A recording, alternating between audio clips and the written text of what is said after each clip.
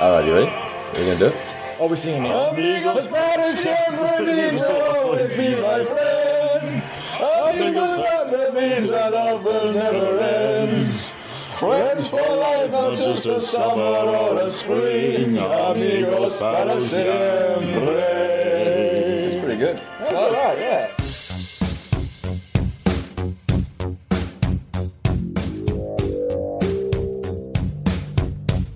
Progressive Rugby League.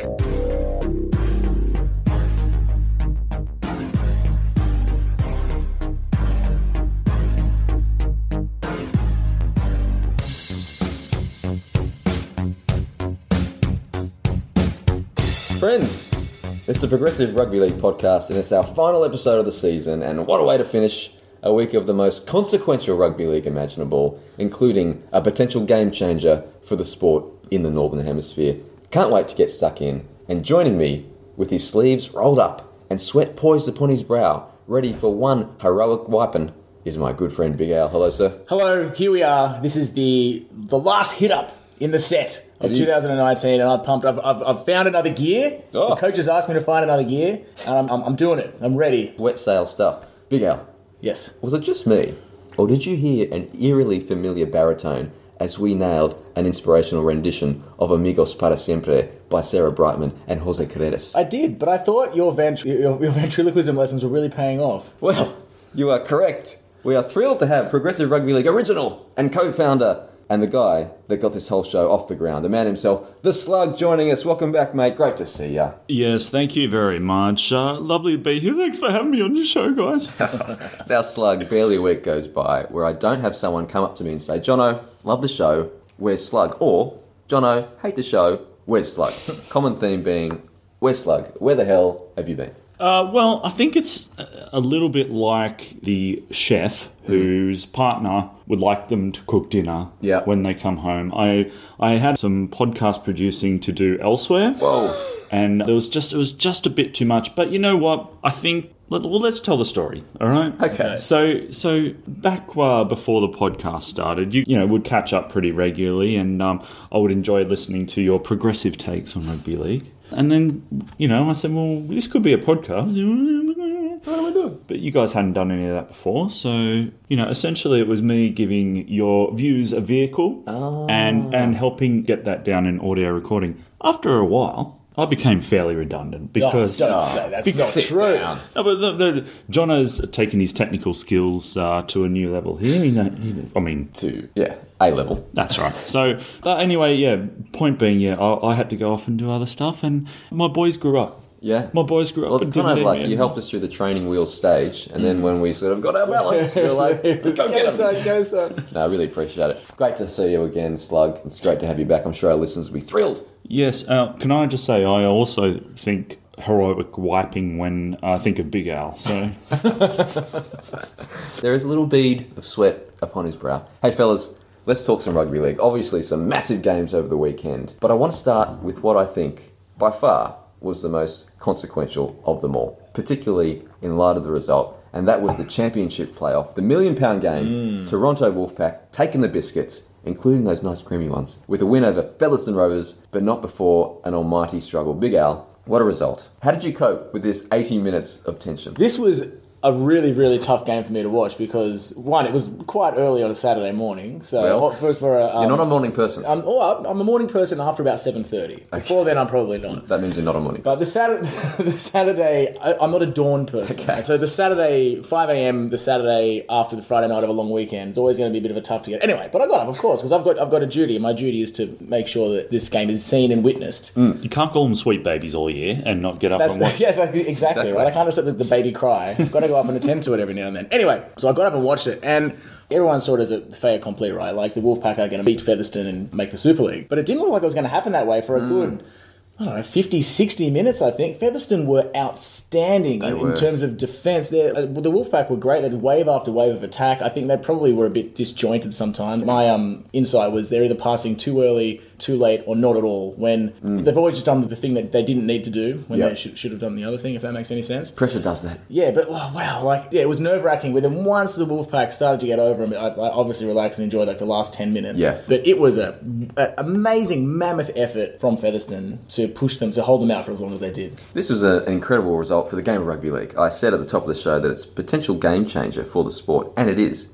But let's first just reflect on what they've achieved. In the space of a few years, Toronto Wolfpack have gone from non-existent to a few guys talking loftily about some crazy idea of starting a pro rugby league team in a North American city to play in the UK lower leagues, to actually getting it up and running, to making progress through the lower tiers, to building a significant and growing fan base and community of real-life, actual Canadians who have a real passion for the sport, to selling out their final home match of the season, and finally, to earning promotion to the European and now Transatlantic Super League. It's pinch me stuff. Yeah. So let me ask you, they were close last year. So what do you think, what are the small things they've improved on this year to make sure they went all the way? I know in an episode a couple of weeks ago you said that they'd gotten rid of a bit of the grubbiness. Yeah, there's a bit of that. I remember this time last year, Big Al, we reviewed Toronto's 2018 season after their loss to London, and we suggested their lack of creativity was the reason for their failure to gain promotion. So when the big game came last year and the defence was resolute,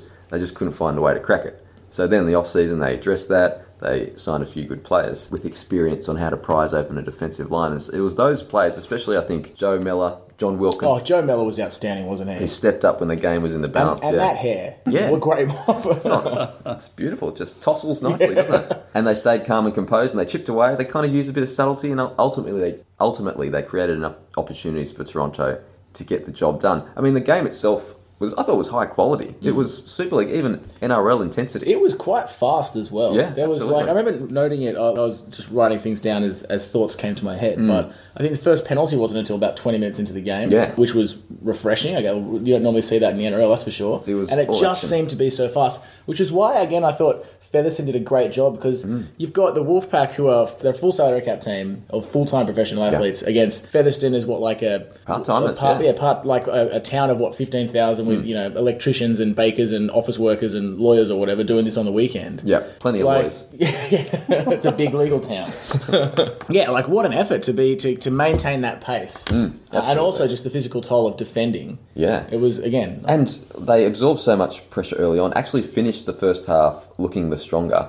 and it looked like history was on the verge of repeating itself from last year's £1 million game. Toronto were doing their utmost, but the defence was holding, and you started to think the defence could hold out for the entire 80, just like last year. But and when Featherstone, because Featherstone got the first try as well, in really, I would say, somewhat disappointing fashion, because from a Toronto point of view, disappointing. From Featherstone point of view, it was amazing. Yeah. But Liam Kay sort of seemed to lazily swat at a ball, sort of assuming it would go dead, and muff the whole thing up, and Featherstone got a plucky try out of that. And when that happened, I mean, it was early on in the game, but I was getting really, really nervous. Yeah, look, for the Wolfpack, I think, like I said, Wilkin and Mellor were really good. Josh McCrone, he schemed around the ruck pretty well. Yeah. Godwin Springer, the French international, was great off the bench. Blake Wallace off the bench as well with an important try. But huge credit has to go to Brian McDermott. It's been a strange season off the field. We've spoken about that a bit. But he kept them focused on it.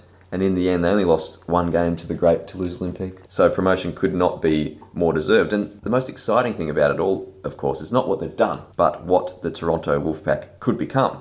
You get the sense that they're going to try shake up this Super League thing. So I'm looking forward to seeing how they go on the player market. I mean, we've heard whispers of SBW or Val Holmes, who knows? But, whatever that happens, it's going to be very much worth watching. Yeah. So does this also mean that the Wolfpack, as part of their, as part of the administrative chucking it around of them actually playing in the Super League, as part of the agreement of them, fine, if you qualify promotion, I will actually promote you if you don't take part of this the centralised funding of the Super League. So all Super League clubs actually get 12% more funds now. That's right. Yeah. So, I mean, that's kind of the genius of the whole Toronto Wolfpack show over the last few years. In that they provided an offer to rugby league authorities that they literally could not refuse, even if they wanted to, and many did. So any potential whinge was dealt with sufficiently. So, they're going to cost us money. Well, we won't take any central funding from the TV deal, so everyone else can get more. oh, it's going to cost a mint to travel to and from Toronto. Well, we'll cover the costs. So, But what if it rains? So you give a little credit to the RFL and Super League. I'm allergic to pretend. You give a little credit to the RFL and Super League for making sure the I's were dotted, I suppose, and the T's were crossed. But really, and not getting in the way too much. But really, it's all been the Wolfpack driving it. Yeah, of course. So, who's going down to make way for the Wolfpack going up? Well, very good question. It's the London Broncos. It's the other baby. As we know, a couple of weeks ago, we mourned their loss against Wakefield, and they'll be back in the championship against the likes of the great Toulouse Olympique and Featherstone. It's going to be another cracking championship. But I think championship teams are now looking around and going, you know what? We can do this. Yeah. Having Toronto there must have been a big blocker. So, And also now, we discussed this last week, Toronto are out of the way. Hopefully they'll stay up there, which means the path is clear for Toulouse. yeah. Exactly right. Now, it's true that Toronto had a great lineup, but it's also important to remember all the pressure was on them. And it was amplified because of what happened last year, and amplified even further by the feeling, as we've spoken about previously, Big Al, that the window to make this thing work wasn't very big at all. No. So at the end of the day, it was a hugely impressive performance, particularly considering that it looked like it was slipping away as they trailed into the second half. I saw Toronto's passage to the Super League as like a piece of steak with a 20% off still fresh sticker on it, and like if it had stuck around for another day, It was going it on. was going. Look, and it was such a big game of consequence that I wanted to get a flavour of the occasion. Obviously, we couldn't be there, so I got in touch with someone who was, and someone who joined us earlier in the year from Barrie, Ontario. He's Nicholas Mew, also known as New to Rugby League Family, and I started by asking him if it was time to change his moniker from New to Rugby League Family to something more along the lines of part of Rugby League Furniture. I've actually thought of that, and I think you might be right on that one. But the thing is, we're also still very new compared to clubs that have 100-plus years. So even if I have 10 years in, I'll still be new to them forever, I think. So I'm of two minds about it. It's all relative, isn't it? Good point. Okay, Nicholas, can you start by telling us what was in your mind at stake in this match? It was much more than promotion or otherwise, wasn't it? Yes. For me personally, my view was if this game didn't go well for Toronto, if they didn't earn promotion, I didn't know, and I still don't know, what the future might be for the game itself in Canada. Not so much the direct support from the Wolfpack to the youth game, but more having a professional team in the top league to emulate, so that if they weren't up there, would the owner say, you know what, we tried, we put a few years in on it, it didn't work out, thanks everybody, and then that would be the end of it. And if that was the case, I can't then go to kids and say, hey kids, look at this team. This is the sport I'm trying to get you guys into. What a fantastic sport it is. Because without that model, it's very hard to get people interested in it. The professional teams in North America, generally, when they start up in an area, a new area where the sport doesn't have a footprint, they drive interest at the amateur level. And I know for other people, that's a hard concept for them to grasp, because they're like, don't get a pro team in an area until you've got grassroots. Yeah. In North America, it goes the opposite way. Yeah. Now, Nicholas, how did the atmosphere compare to the other games you've attended? The stadium looked genuinely jam-packed. It looked unreal.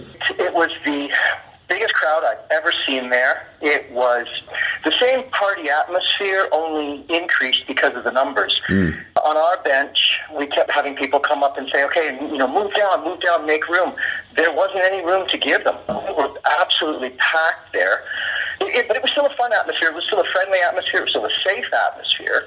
Just far more people than, well, I wouldn't say far more. A few thousand more unofficially. And there was I wouldn't say confidence, actually. I was going to say there was a confidence, but that's not true. People were there to have a good time whether the team won or lost.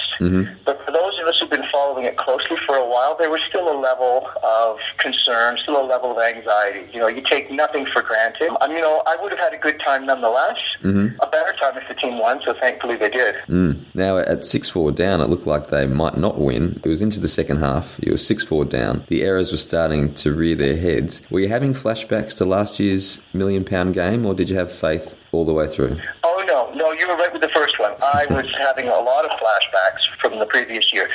I'm watching the game and I'm thinking, fair play, the refs making good calls. The defensive play by Featherston was incredible. This was a team that was out to win this. They were a team highly, highly motivated, playing fantastic rugby league, really impressed. But from my perspective as a Toronto supporter, it was very, very worrying because I wasn't seeing the guys make headway. We were down near their try line numerous occasions in the first half and could not push it in. Yeah, I was having a lot of flashbacks to last season. Yeah. Well, at the end of the day, the Wolfpack got the job done. What was the atmosphere like at the end of the game? Because you've really built a community of fans and friends there. What were celebrations like? A heck of a lot of hugging, high-fiving, people that I've only known through the sport, so happy, some of them in tears, not a lot of them. Personally, I thought I would be more, euphoric or more ecstatic. I was just more relieved. My anxiety of the past 2 weeks had finally dropped down to a manageable level after the end of the game. Yeah. But for the most part, everybody was happy, even the Fev supporters. Now, I know they weren't happy that their team lost, but in the beer garden afterwards and socializing with them, they were congratulatory, they were positive, they had a good time as well. We welcomed them and we said, your team really did deserve to go up as well. It's a shame it only could be one team. And they were accepting of that. We're not ever going to make fun of anybody because you have to be humble when you win and gracious when you lose.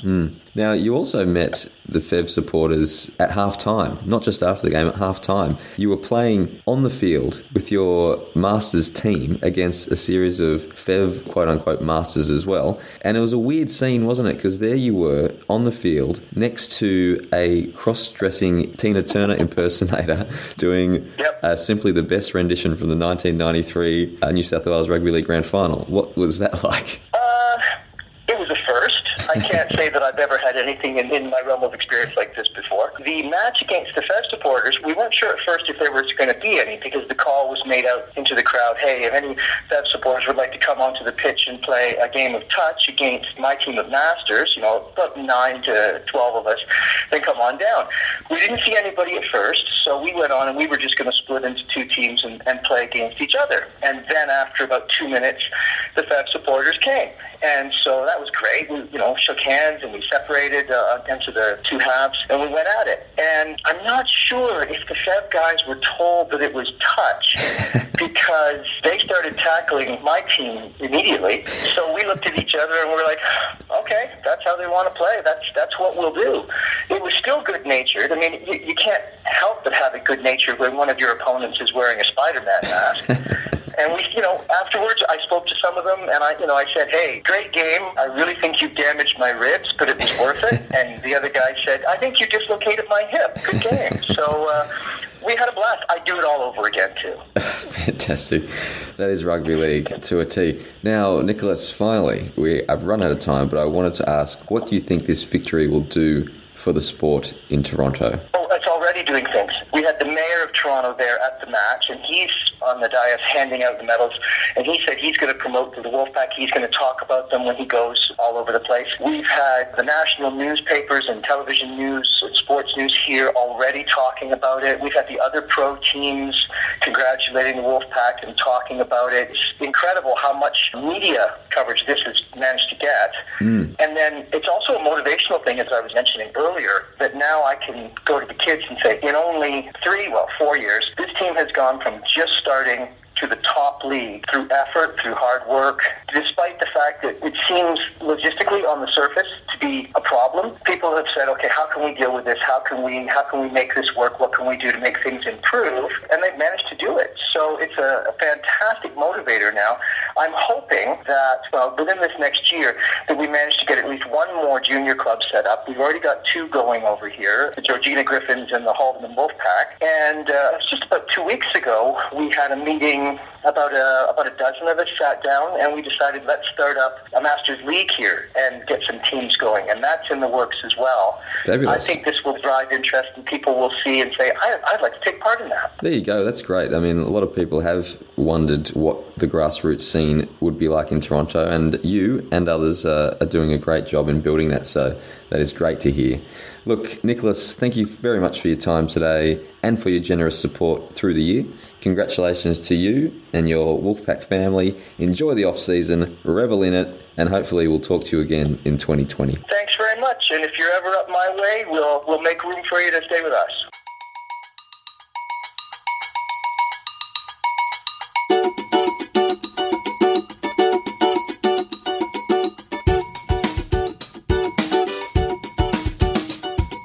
Progressive Rugby League. Thanks, Nicholas. Great to get your experience from the game. What do you think happens if the Wolfpack spend the next season kind of bottom of the ladder? Do you think that kind of takes all the juice out of the push, or is it just a case of we're here? Yeah, it's an interesting question, Slug, because obviously Toronto Wolfpack fans are just used to winning and dominating. So it'll be interesting to see when they reach their first form slump, which will inevitably happen during a Super League season. But I really think they're going to be okay in terms of the quality of the team they're going to put together. So I reckon they'll be travelling amongst at least mid-table mediocrity. How is Toronto going to work when it comes to those classic loop fixtures? Well, have we discussed that? Well, we still have to work out what a loop fixture is. So, I mean, until then, we don't really know. You worked out whether it was Ian of East Leeds or Ian East of Leeds. You can work out what a loop fixture is, guys. I believe in you. All right, we've got all off-season. And also, I wanted to say, before we finish up on this game, to the Toronto Wolfpack fans, don't worry about the naysayers. It probably seems like there's plenty in the UK, but really, it's a minority. And it's a natural reaction of many to change. I mean, many wanted the Warriors and the Storm out of the competition earlier in their existences, but they kept showing their worth in their own way, and now no one thinks that. Yeah. It's a process. Okay, that, ladies and gentlemen, is a massive achievement for the Toronto Wolfpack. We're very excited. Let's talk about another massive game that happened over the weekend. It's known as the National Rugby League Grand Final between the Raiders and the Roosters. I want to go to you first, Slug. What did you think? It was an interesting game. I'm confused about where the point was that the Roosters stopped dominating and the Raiders started dominating.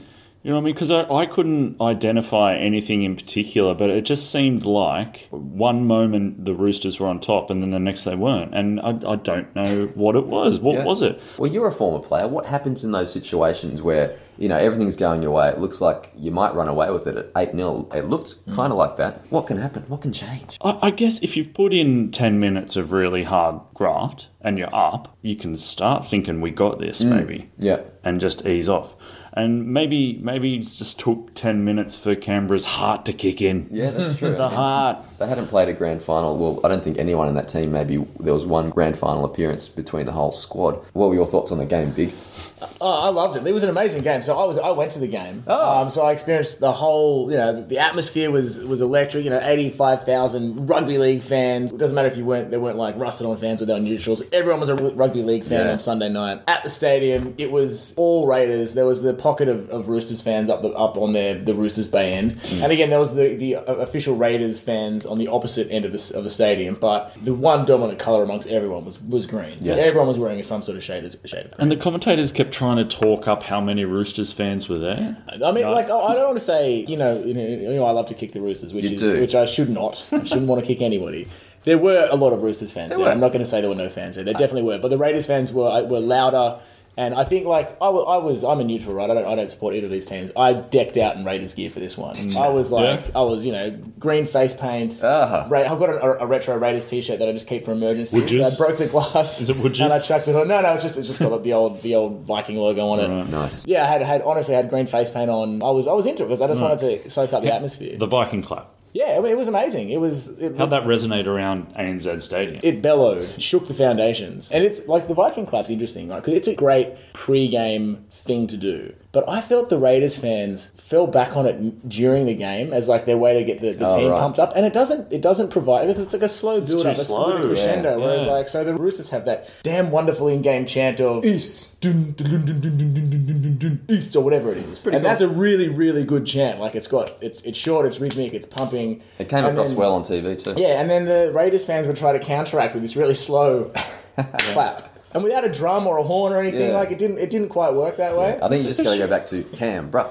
Exactly. There should go back to history and, come up with a chant that encapsulates running through northern English towns, burning houses and stealing. But yeah, no, it was... Sorry, that's about what happened around the game. On field, to be honest, I only watched it live. I haven't watched any replays or highlights. Like, I know about what are the crucial moments, but, I couldn't really tell. It's hard. ANZ Stadium, you're about a kilometre away from the action anyway. I couldn't really tell what was going on. But I really I love the tension. It was fun to watch. Oh, good. Yeah, well, for me, it was a tough physical match. Not as much open footy as I would have liked, but you definitely couldn't look away. I think either team would have been deserving winners, so the Roosters are. And the Raiders, I think, can maybe count themselves a bit unlucky, but it's not like they didn't have their chances. They actually dominated, like you said, Slug, for a lot of the game. The double falcon was unlucky for Canberra. Hilarious, but unlucky earlier in the game. Sorry, why does a trainer need to be on the field at the 3-minute mark? Who was so thirsty at the 3-minute mark? Conspiracy theorists to tell you that was a part of Robinson's game. Get the trainer out there and get in the way of that ball. Who's got the biggest head? Get him out there. The 6 again call, unlucky I suppose, but not as outrageous as many were making out after the game. I mean, the reaction to that refereeing decision, it was really the perfect storm that created this kind of semi-hysterical reaction. 1, there was the Raiders underdog story that everyone wanted to buy into. 2, everyone is tired of the Roosters always being so good. 3, there's a large subsection of the community who are always partial to a bit of ref bashing. Yes. So you put that together in a blender and bam, there was a massive reaction. I mean, yes, it was very unfortunate that Ben Cummins initially called 6 again, but he corrected it. It was the last tackle. The correction was made, I think, before Jack Whiten even got the ball. And okay, he might not have heard the correction or seen the correction, but it's a big call for people to say that he would have scored on that last play. And they hadn't scored all half despite having the ball for So I thought this was a 2 refs problem. The same ref corrected himself. Is that what you're saying? Well, he made the 6 again call, and the other ref said, "Are you sure?" And then he's like, goodness!" And then he changed his decision. When you think about it, I mean, it's unfortunate that the incorrect call was made and then corrected because it creates this, this what if, it's confusion or whatever. Yeah. But if you play the scenario through, okay, let's say he didn't correct it and the Raiders score, on replay it would have been shown that it shouldn't have been 6 again, and the Raiders then got a try that they shouldn't have. And I think the fact the Roosters went 100 metres, I think on the next set to score the match-winning try, essentially, exacerbated the whole thing. If they scored a couple of sets later, 5 minutes later, different story. Yeah. Not as hysterical a reaction. Yeah. Look, the game itself, to me, when it comes to big games like this, Slug and Big Al, Grand Final, State of Origins, I'm always interested in how the game looks and feels for the casual fan. Yes, we rugby league fans are engaged no matter what, but if you go by the viewing figures for these games compared to regular games, about 60 or 70% of the viewing audience around the world would be considered casual fans. So for me, it's really important that it engages them. Yep. And lucky me, I actually watched the match with 3 casual fans of the game. And for them, it was the closeness of the game that was the thread, obviously. The second half was full of drama. You had no idea who would win. They were totally into it. The first half, not so much. But towards the end of that half, you knew the Raiders were going to make a real game of it. So you knew the casual fan would be locked in for that full 80, which is what you want. The atmosphere also helped. It really came across well on TV. Now, one thing that didn't help the casual fan at times was the TV commentary. It's not something I like to delve into normally, but there were a few calls, including the Cooper Cronk sin binning, that the commentators clearly didn't like. And that's fine. But the issue is, they knew those calls were consistent with the interpretations all year, but were carrying on as if they were the wrong calls. Now, most of the calls were right or consistent with current interpretations. So I'm sitting there with my casual viewing party, and they're asking me, why did the refs get it wrong? And I'm saying, well, they didn't really. Yeah. And, well, why are they saying they got it wrong? Because they don't like the rule. So it was very confusing, and it's a shame because I can see all these casual fans watching the game and listening to the commentary and taking it for what they said it was, rather than what it actually was. The commentators were saying that they were the wrong calls, but most of them were right. They just don't like the rules as they are at the moment. So there would have been people, casual fans, thinking, well, this game is a bit of a joke. These refs can't get anything right. When the truth was, they were getting most of it right. The ref's job is to adjudicate to the rules, not to what the commentators want. Yeah.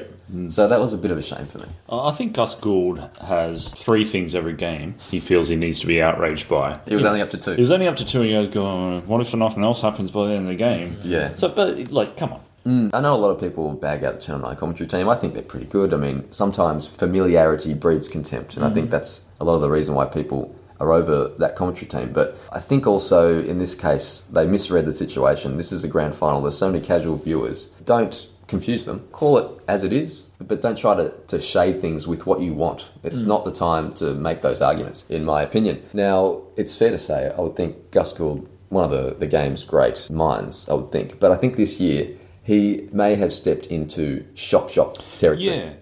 Any more thoughts on the grand final? It was a great event. That's all I can say. It was so much fun. There were so many people there, and I've actually spoken about, after our European tour, I said one thing that Australian rugby league doesn't do well is post game. Like, it's basically about 10 minutes before the end of the thing, everything is closed. Go away. This thing's over. Go home. You don't belong here. But I think, and this is probably just due to necessity of the volume of people rather than pure design, but all the outdoor bars stayed open well after the game. I think because you got to wait for all these people to clear the area. So it was fun just to hang around with fans of both teams, just having a good time. It was really good. So the Raiders fans weren't too filthy to hang around and... No, and actually, I mean, I don't know if we're going to do reflections this episode, but I did have some sort of an epiphany. Well, we are going to do reflections. Actually, we're throwing the structure away because we like to chuck it around here at Progressive Rugby League. We're doing reflections last. All right. Oh, wow. So there is still a structure to it, though, because it's happening last? Yeah, that's true. Okay, all right. So We're throwing away and it's flipping over. That's right. And then landing. Well, we're 180ing the structure. Okay. Stay tuned, ladies and gentlemen. Look, for me, let's not forget also that the match-winning try was a ripper. It was like a 70-metre try, including a great flick pass from Latrell Mitchell. It was a real heartbreaker. Like, if you're a Raiders fan, you've been dominating and just pushing and pushing and pushing for so long, and then just like that, one missed tackle, line break, pass, try. If I were a Raiders fan, I would be less annoyed about the 6 again call than the Joey Leilua Just pass it, mate. trying to hit the line and flick pass instead of just a straightforward pass. Yeah. That would personally, if I were a Raiders fan, that would make me angrier than a dodgy call. And then, of course, seeing Latrell Mitchell doing a flick pass, much better, and scoring the winning try through James Tedesco, that would have hurt. Okay, well done, the Roosters. You've done it again. Not many people like it seems, but you've done it again. And of course, NRLW Grand Final, Brisbane getting over the top of the Dragons. It was over pretty early on, it felt. The Dragons could barely get their hands on the ball. What did you think, Big? You were there? This was really weird because I think the vibe was that the Dragons, it took them a couple of games to warm up, but now they're on. You saw what happened in their last round against the Roosters. The Dragons are probably going to do a pretty good job here. And the Broncos just ate them for breakfast. It was, I think one of the unestimated elements of play in the NRLW is size. Because I think the Broncos team just managed to just push their way through the Dragons quite quickly. A lot of their tries were sort of barging across. And I think 100% my takeaway of that too. Just the roll on that the size of the Broncos forwards gave. Dragons couldn't get any grip. No grip on the game. So that's 2 in a row for the Brisbane Broncos. So they are. Yeah, and so we can actually say. So I'm stealing this from somebody I saw on Twitter. But everyone's going on and on about the Roosters, first people to go back-to-back champions in unified competition. It was the Broncos women's team who did it first. Thank you very much. Well By a couple of hours. It doesn't matter. Still did it first. That's right. In a united 14 competition. Okay, let's hit the mailbag. And Slug, we're going to use your tune this week. Oh, thanks.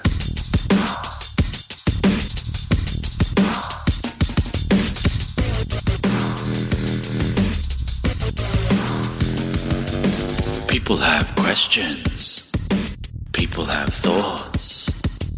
They write into us. We try to answer them. PRL Mailbag. It's the PRL Mailbag. From Melbourne and Laurent Garnier from Brisbane via Clifton about an excellent Grand Final Week article on the Fox Sports website by George Clark, who I think is a sometime listener to the show. Now, I'm calling this article of NRL Grand Final Week, as it takes us through the making of Trent Robinson, and particularly the role Toulouse Olympique played in shaping perhaps the best coach in the game. So great read, George, and thanks Frolins and Laurent. Laurent also pointed out that Trent Robinson played for Toulouse Olympique during the Spaces era. Remember a couple of weeks ago, Laurent told us about the Spaces period for Toulouse. Yes. Trent Robinson, from Spacer to NRL coaching legend. Ian East from Leeds, or Ian from East Leeds, he also got in touch, suggesting Ian Watson deserves to be mentioned in PRL Coach of the Year conversations after leading Salford, who we'll talk about shortly, and Tui Lolohea to an incredible and unlikely grand final appearance. And of course, ladies and gentlemen, I gave Danny Ward our Coach of the Year award back in June, which in hindsight was potentially premature. But I stand by it, of course. But yes, fantastic achievement by Ian Watson and Salford and Tui.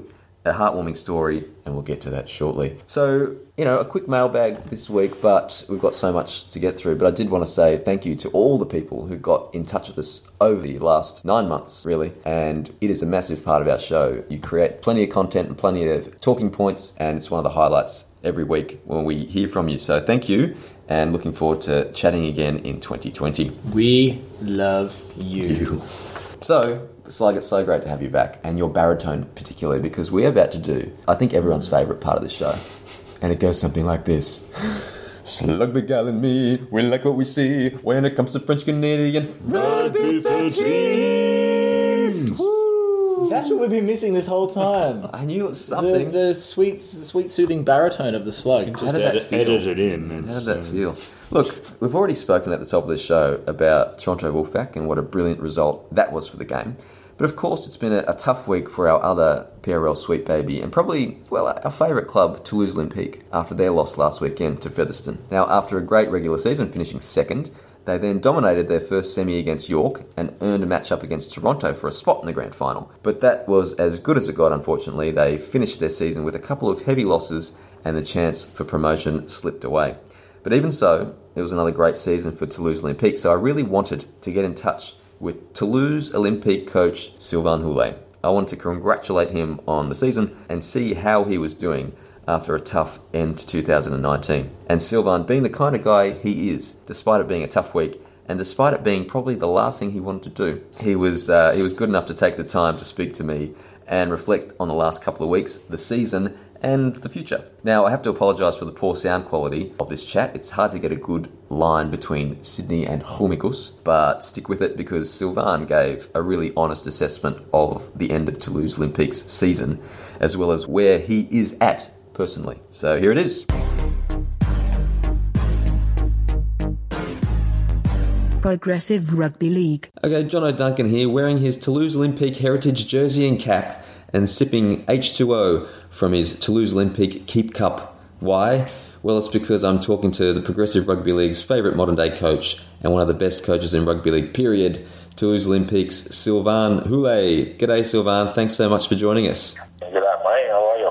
I'm very well, thank you. Now, you're joining us from your farm in Humigus. Now, my first question is, has my pronunciation of Humigus improved over the last few months, and how's the farm treating you? It actually did, yeah. It's very good. I'm very impressed. That's good news. Now, on a serious note, Sylvain, it's been a few days since Toulouse Olympique's season came to an end. How are you currently feeling about the way you went out last weekend? To be honest with you, very disappointed, I've been really down to the last game on Sunday, I'm so happy with how we went out, because we achieved some good stuff, finishing second of the championship was a great achievement. After that, in the playoff, we started very well. I thought against York, I really believed we were in a good place, and then after that, the last two games were they were poor from us, and I really feel disappointed, and it's troubling me. Yeah, fair enough. Now, Sylvain, do you think the team's belief that you could gain promotion suffered after that Toronto loss, especially considering all the travel that you would have had to do to get another crack at them? I think it was a tough game going there. We knew that doing it that way, we needed to go out there and beat them. We'll have 10, 12 days to recover from the trip. And to be fair, we were far from that. Toronto were excellent on that day. They were better than us in every aspect, and we went back home, after that game. The jet lag and getting ready for Featherstone probably was tough. Yeah. I still believe we could have done a good result against Featherstone. We should have done better than that, but probably in our mind, if we wanted to go back there, it would be tough against Toronto to beat them. Yeah. Have you had time to reflect on the season as a whole? How would you rate 2019? What we said from the beginning of the season, we really wanted to improve our defense. Keeping 5 teams to name the championship was for me, was an incredible achievement, and finishing second is what I believe is probably the toughest championship ever. 8, 9 teams, if you can even win that being there, very potentially could have made the top 5 and very competitive team. It's still an incredible achievement considering what we have, but after that, the last 2 games, we knew that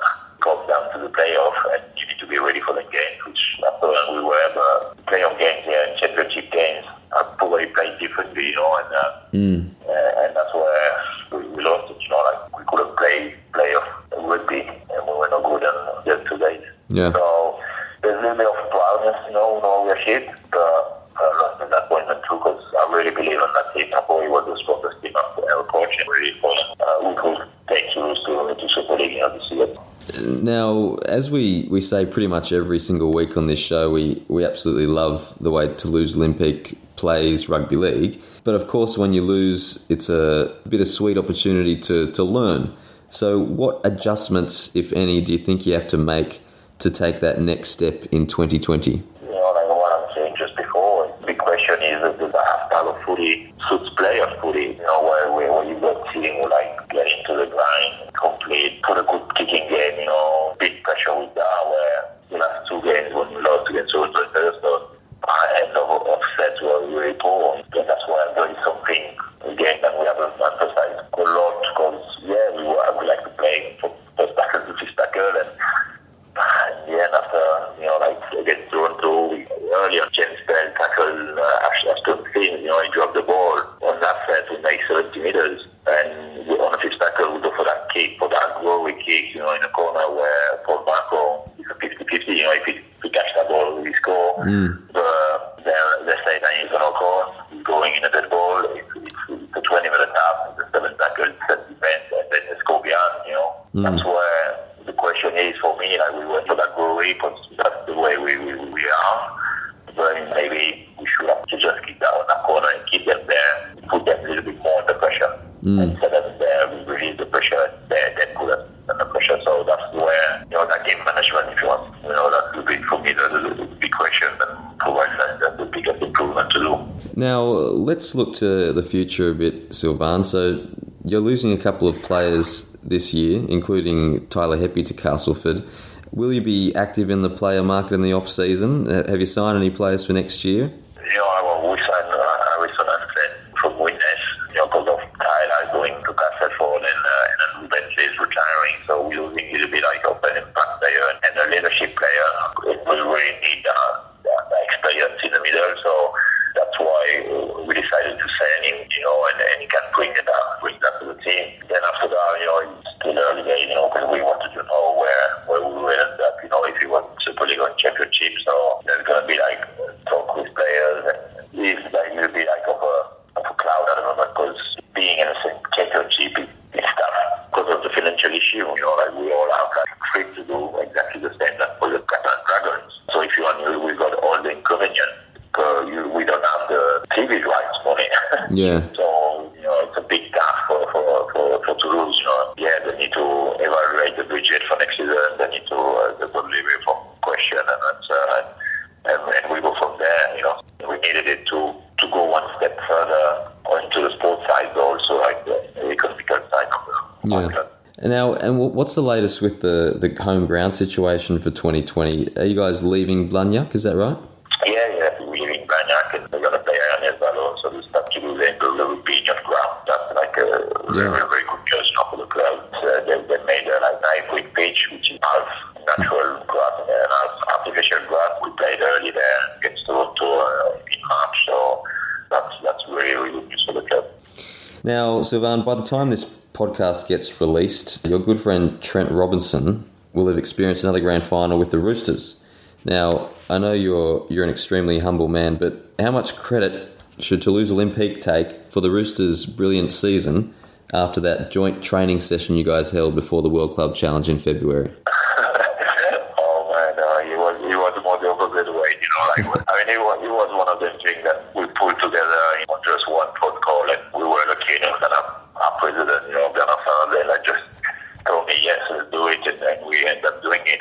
And I still think from an player's point of view, from us, for the staff, it was like a special day, that we play with them, and we learned so much from them, and how they train and how they do things. There's no surprise to me that in a grand final, they're so well coached, they're so professional about everything, and their approach of what they're doing, they're looking at all the little things, so they're champion team, so it's been a very inspirational team, for me. So fair enough. Okay, Sylvain, we're out of time, but before we say our goodbyes, can you give us an idea of how you intend to spend your off-season? Are you going to travel around, or are you just going to do the hard yakka on the farm?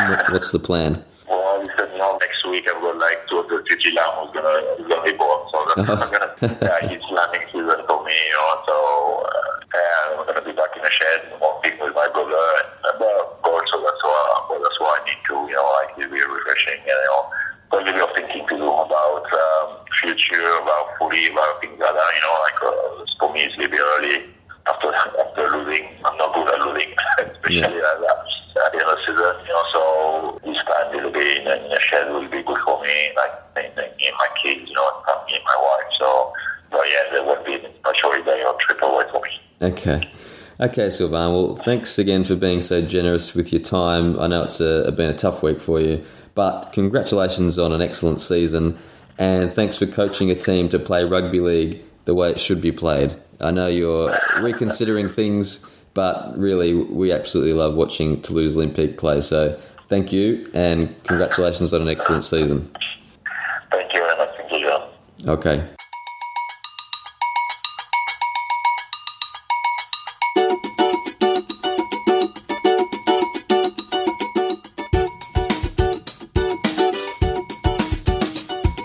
Progressive Rugby League. So there was the chat, and thanks again. Enormous thanks to Sylvain for taking the time. He took the lost hard, as you can imagine, but it was great to get his insights. A genuinely good guy at rugby league. Good luck with the lambing season, Sylvain, and hope to see you back better than ever in 2020. What else happened in the world of International Rugby League? Big! Yeah, well, the old French-Canadian Rugby League update takes a bit of a different shape because all the sweet babies have been put to bed, essentially. They've all been tucked up. Yeah. They've all been swaddled. They've all been swaddled beautifully. The lullabies are playing and they're all restfully asleep. Yeah, I've never heard the word swaddled until just then. It's a baby thing, isn't it? Yep. You swaddle a baby. They've been burped sufficiently. Cool. There you go. So it's Betty Buys and 9-9s for all of them. So just going around the world of rugby league, we had the MEA Championship over the weekend where Nigeria have defeated Morocco in the final, so 38-10. And Ghana took third place in that as well. So well done to the growing sport of rugby league in Nigeria. And of course we had Adebisi on the show earlier this year telling us all about that. So great to see it all come through. Yeah. Well, elsewhere, I noticed the French women's team beat Turkey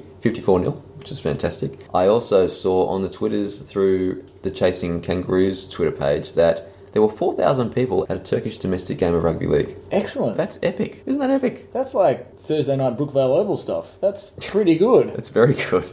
Elsewhere, we spoke about promotion from the Championship to Super League. There was also a promotion battle in League One to get to the Championship between Newcastle and Oldham. And Oldham beat Newcastle to make the Championship, joining Whitehaven in the Championships next year. Good for them. Elsewhere, English Super League semi-finals for the women. Leeds Rhinos beat St Helens and Castleford beat Wigan. So it's a replay of the Challenge Cup final from earlier in the year. It's going to be a ding-dong battle, and it's like we said a couple of weeks ago, it's going to be on Sky, live on Sky Sports, so that is fantastic. Elsewhere, the Australian and English Rugby League World Cup 9 squads have been announced. I'm not sure if you saw these, but the Australian team looks pretty strong. You've got players like Kalen Ponga, Ryan Pappenhausen, Tyson Frizzell, etc., etc. England led by James Graham and Gareth Widdop. I find James Graham an interesting choice for a nines team. I think as a captain, excellent choice. I've assumed that a nines team should be nimble rather than big. Yeah. He sees himself as a halfback. Yeah. Though, so. He creates a lot.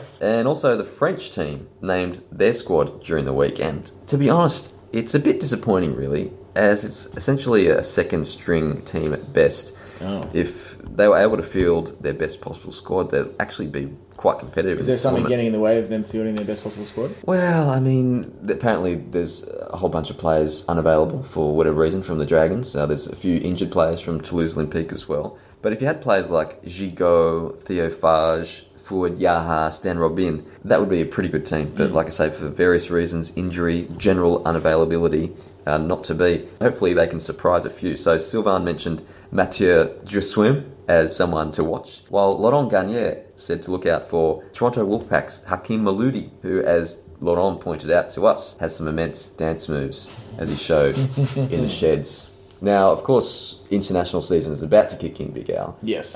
So the highlights clearly will be the Rugby League World Cup 9s, which you'll be at, the Lions Tour of the Pacific, which is going to be very exciting. And of course, the Rugby League World Cup qualifiers coming up. So I think we'll finalise sooner or later over the next month or two who's going to be in that tournament in 2021. So, that's going to be our focus over the next few weeks. Yeah. Can't wait. But I did want to speak quickly about the English Super League and the romantic story of the Salford Red Devils, who have won their way to the Super League Grand Final against St Helens. Now, Salford beat Wigan 28-4 in the preliminary final. Now, this, like the Raiders in the NRL, has captured imaginations of the rugby league world. It goes to show, like we said last week when talking about the Raiders, that you don't need the biggest teams necessarily in the grand final to give the end of season that extra bit of momentum. You just need a great story, and this Salford story is fabulous. Salford, a few years ago, they were 2 minutes away from relegation in the £1 million game before scoring an almost unfathomable 2 tries in the final 2 minutes to survive.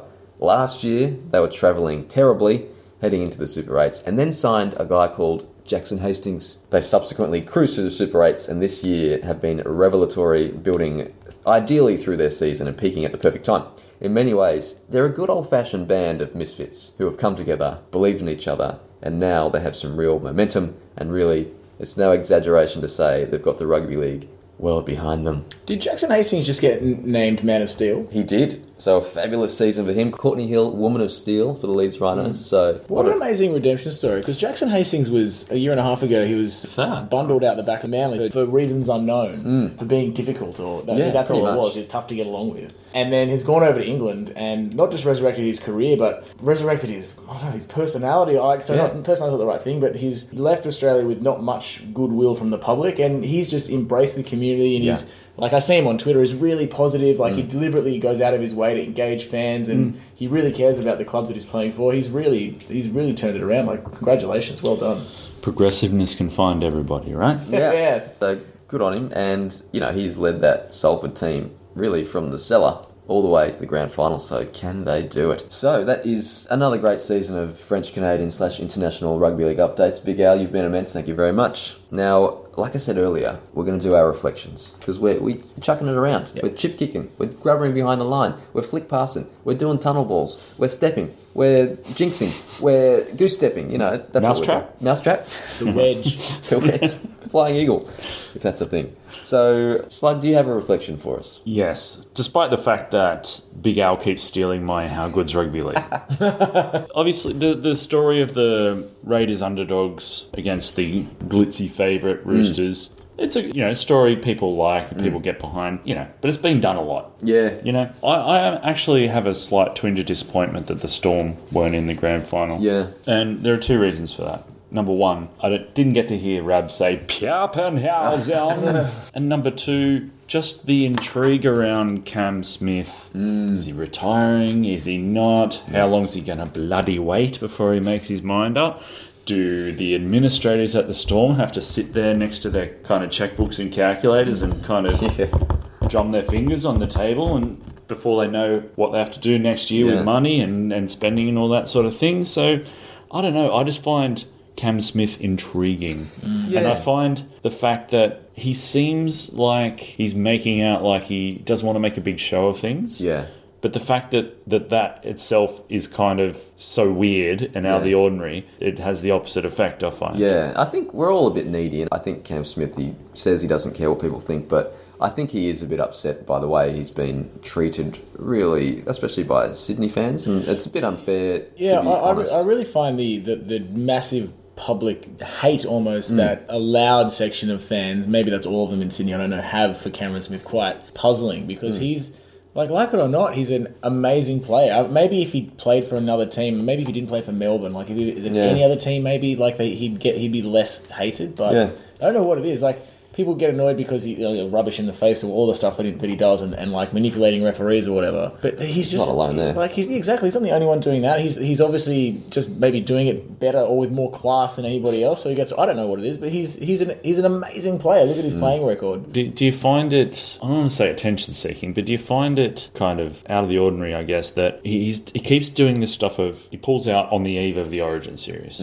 leaving Queensland going, oh God, we've got to come up with new plans. Grand final week, he said, maybe I'll play on, maybe I won't. And now his whole team at Melbourne have got to kind of sit on there. You think he wants people to come up and say, "Oh, Cam, have we told you how much we love you?" Is it a bit like... I'm surprised he would need that, Yeah. but I don't know why else he would do these things. Well, maybe it just comes back to the fact that he feels a bit insecure about all the bile, the booing. I'm not sure. It's like, regardless of how successful you are, 20,000 people are booing at you. That feels bad. Yeah, it's like, hey. Now, Slug, I actually agree. I think we spoke about it last week. A Melbourne-Canberra matchup would have been slightly more attractive than a Roosters-Raiders matchup. I wanted to see. I mean, the Roosters-Raiders was a great game, but it was a bit random. It's a bit of a random matchup, Roosters and Raiders. And I think we saw on the TV ratings, it was the lowest rating grand final in over 20 years. So, they're two teams that Now, is that Metro only, or is this... I think it's all together, but definitely Metro. Okay. And I think that maybe they don't have the biggest supporter bases. Obviously, when Melbourne is in the grand final, they have a boost in their audience. When there's a Queensland team, there's a boost in the Brisbane and Queensland audience as well. So, yeah, that's the way it is. Sometimes you get big drawing teams, sometimes you don't. Big Al, what's your reflection, sir? So I told you guys I went to the grand final. You've mentioned that. So I was there. I actually had a really great time. This is not reflection related. I sat next to this huge Raiders fan. As in, like, a large man, or just... No, she was just a big... She was an enthusiastic fan. Great. She was really animated. She was making insightful commentary, I suppose. Like, yelling a lot in a good way. Yeah, incisive. She also had a bit of face paint on, and she had a couple of kids with her. She was from New Zealand. But she was incredibly fair with her pro Raiders commentary. Like, she was always, come on Raiders, make it. Her big thing was make sure, she'd say every time they got the ball, she'd, come on, make sure. And it took me about half an hour to realise she was saying make sure and not Mitchell. Who's this Mitchell fella? Oh, right, make sure. But she would acknowledge a good tackle, like from the Roos. She'd be like, oh, good tackle. Oh, good that's tackle. good. I like that. There was no bile thrown at the refs, no swearing or anything like that. And she just made the game so much more fun. Like, everyone was yelling anyway. Like, the atmosphere was there, but like I got to enjoy it with her, just some random fan. Great. Anyway, but that's not my reflection. Once everything was said and done, Raiders had lost. Yeah. Roosters had won again. Fanfare's going off. The Raiders are sort of going over and thanking their teams. The Roosters are basking in the glory. Cooper Cronk's got that sly smile of another harder. God, isn't he a nice guy? We all love him so much. And then this sort of calm fell over me because I saw the Roosters fans like standing around clapping, going, yeah, and the Raiders fans sort of standing around going, well, yeah, okay, yeah, cool. Like, no one was yelling, no one was crying, like, no one's life changed either way for either team. Everybody sort of carried on. Then I went to the bars outside, and there was Raiders fans standing around laughing and mucking around. There was Roosters fans, there was neutrals, there was me. We're all having a good time, and I sort of realised, geez, it's just a game, isn't it? Oh, wow. And I don't mean to take away from that, but you know what? It's great and it's wonderful and it does great things for communities and it changes people's lives and it's an excellent thing. But the sun still rises. It's very easy for you to say when the Tigers haven't played for a month. I think no. But I was thinking because I was emotionally invested in that game. Nowhere near as much were the Tigers playing, but I really wanted the Raiders to win. Yeah. And when it didn't, I was like, there were times when I could have been upset because things didn't seem to be going like my chosen team's way. Yeah. But at the end, you just sort of... It was just like this feeling of calm. And I think if the Tigers had lost, I saw the Raiders fan bay, and most of them stuck around, and they just wanted to, congratulate their team. You guys have done a good job to get to the grand final. And whilst it's probably easy for me to say this as I'm not in the, emotionally frazzled state as I would be had I just witnessed the Tigers grand final, I think that's what my attitude would be as well. You take away what you can, and at the end of the day, it's just a game. Sounds like the Raiders fans were, by and large, very philosophical about the outcome. I mean, I think I'm projecting all of this onto them. I think that was... I met with that one lady who sat next to me, who was great. She was so much fun to watch the game with. Yeah. She was really animated too. Yeah, I think they were philosophical in the cold, sober light of the next morning, not necessarily philosophical. No, but there was no outrage. Yeah, there was no one was spitting the dummy. Everyone was just, and there was no also. I mean, I'm only speaking about a very small section of the crowd that I was experienced the game with, but there was no post game in your faceness. Sucked in, you hate us because you ain't us, whatever. That didn't happen. It was just celebration and handshakes all round. Yeah, lovely. That's a great reflection to finish off with. Thank you very much. It's all part of the journey we've been on. So let me just get this straight. It's just a game? It's just a game. Fabulous. Now, my reflection this week is a short one. Cue the cheers. It's a short one. I've realised this year, in 2019... that your reflections are too long? I've realised that for a while, but I can't stop. A reflection's quite like a human child, is it? Well, I've realised in 2019 how important rugby league is to me. I'm generally the type of guy who tries to keep an emotional distance from things, lest they get the better of me. And so with rugby league, I guess I try to play it cool and kind of kid myself that it's just something I like a pair of socks. I like socks, but that's about as far as the relationship goes. But this year, after meeting and talking to so many people who the game means so much to, especially on our Euro trip, have we mentioned we went on a European trip? I've realised I can't kid myself that I'm a mere observer any longer. No, I'm one of them. No, let me rephrase. I'm one of you. No, I'm one of us. I know for many people, the headline, Rugby League podcast host declares his love of rugby league is not the most groundbreaking. But what can I say? For me, it's a breakthrough, and it's a weight off, and it feels good. So there are 3 reflections. How good's rugby league? Rugby league's just a game, and I love rugby league. Wow. I would like to say now that the Prime Minister's kind of co-opted that phrase, I won't be using it anymore. No, fair enough. Well said. So thank you, guys. It's been another great year of reflecting. Well, why don't we finish off like we always do with a series of prog moms. I'm going to start with you, Big Al. So I'm just going to go through the wastebasket of last week's prog moms and pull out the crumpled piece of paper that you threw in there that says chip, chase, try. Smooth it out and put it right back on the table, because the Newtown Jets have done the remarkable feat of replicating a last-minute win in the last 5 seconds of a game with a chip, chase, try to take out the interstate championship. I couldn't believe my eyes when I saw that. Yeah, for those that don't know, this is the winner of the New South Wales Cup, so the Canterbury Cup, which is the comp in New South Wales, and the winner of the Queensland Cup playoff on grand final day in like a Super Bowl style battle of the states. And Newtown were losing, so we're down for the whole game. And then in the last 10, had one last set of possession, and in the last 10 seconds, chip, chase, try, win the game on the buzzer. Unbelievable. 2 weeks in a row. Whoa. Chuck it around. You stole my prog mom, but I'm going to let that go. It. I've got a couple of others up my sleeve.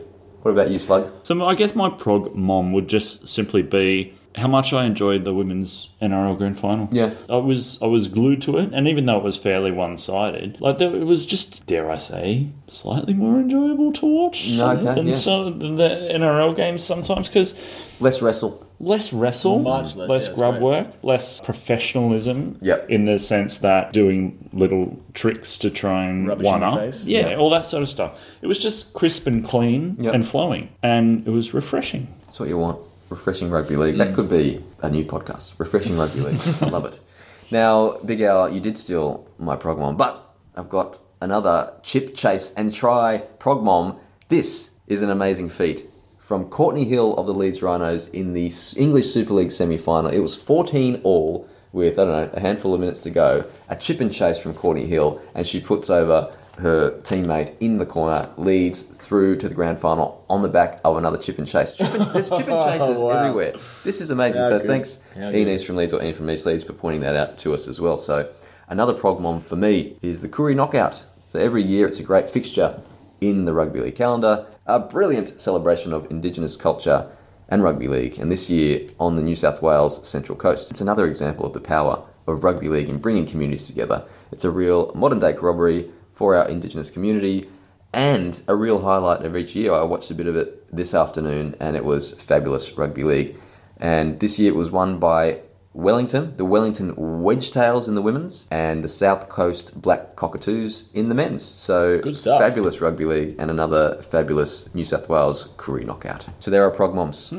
Ladies and gentlemen, that brings us... Can I just interrupt you? Oh, go ahead, Johnny. Slo. What have you got for us? Well, I'm not 100% sure if this is my last ever appearance on PRL. It may very well be. Oh, okay. Okay.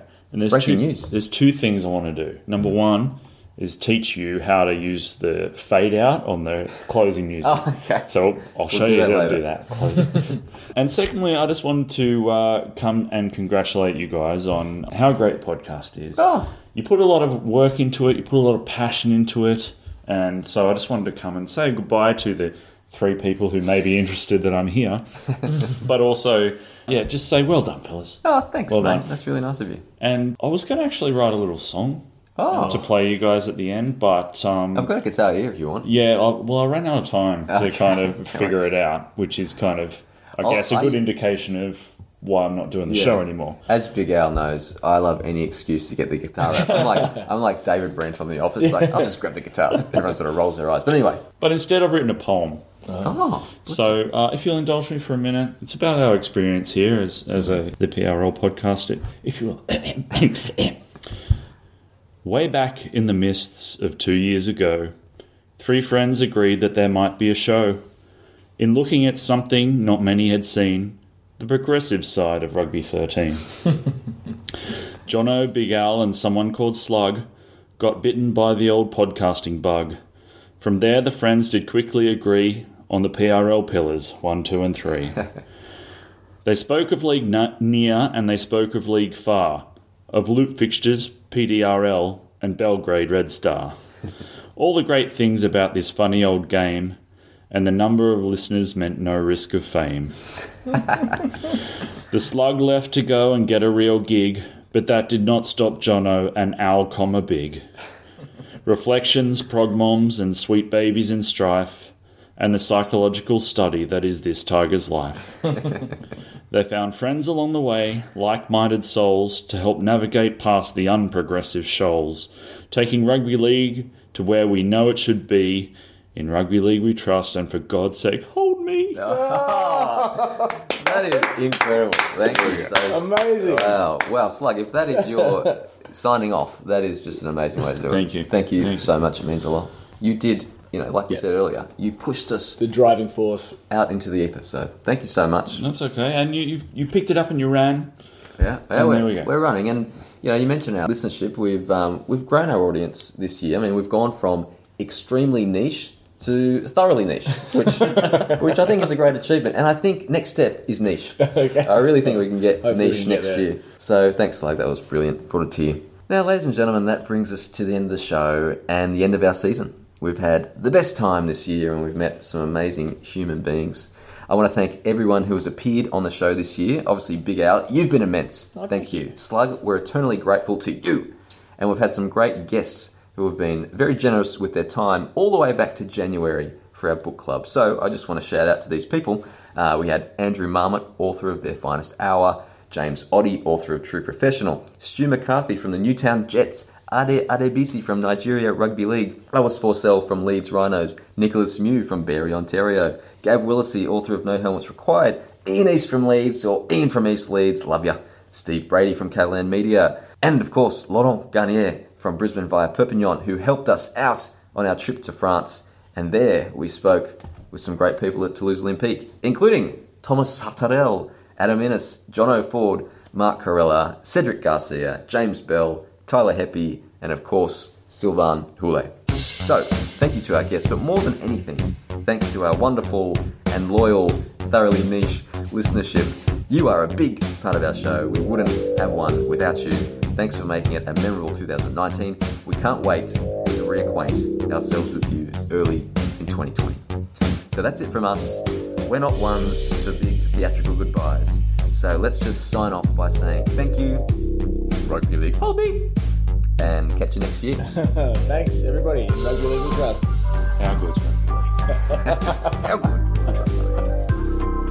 Oh, rightio.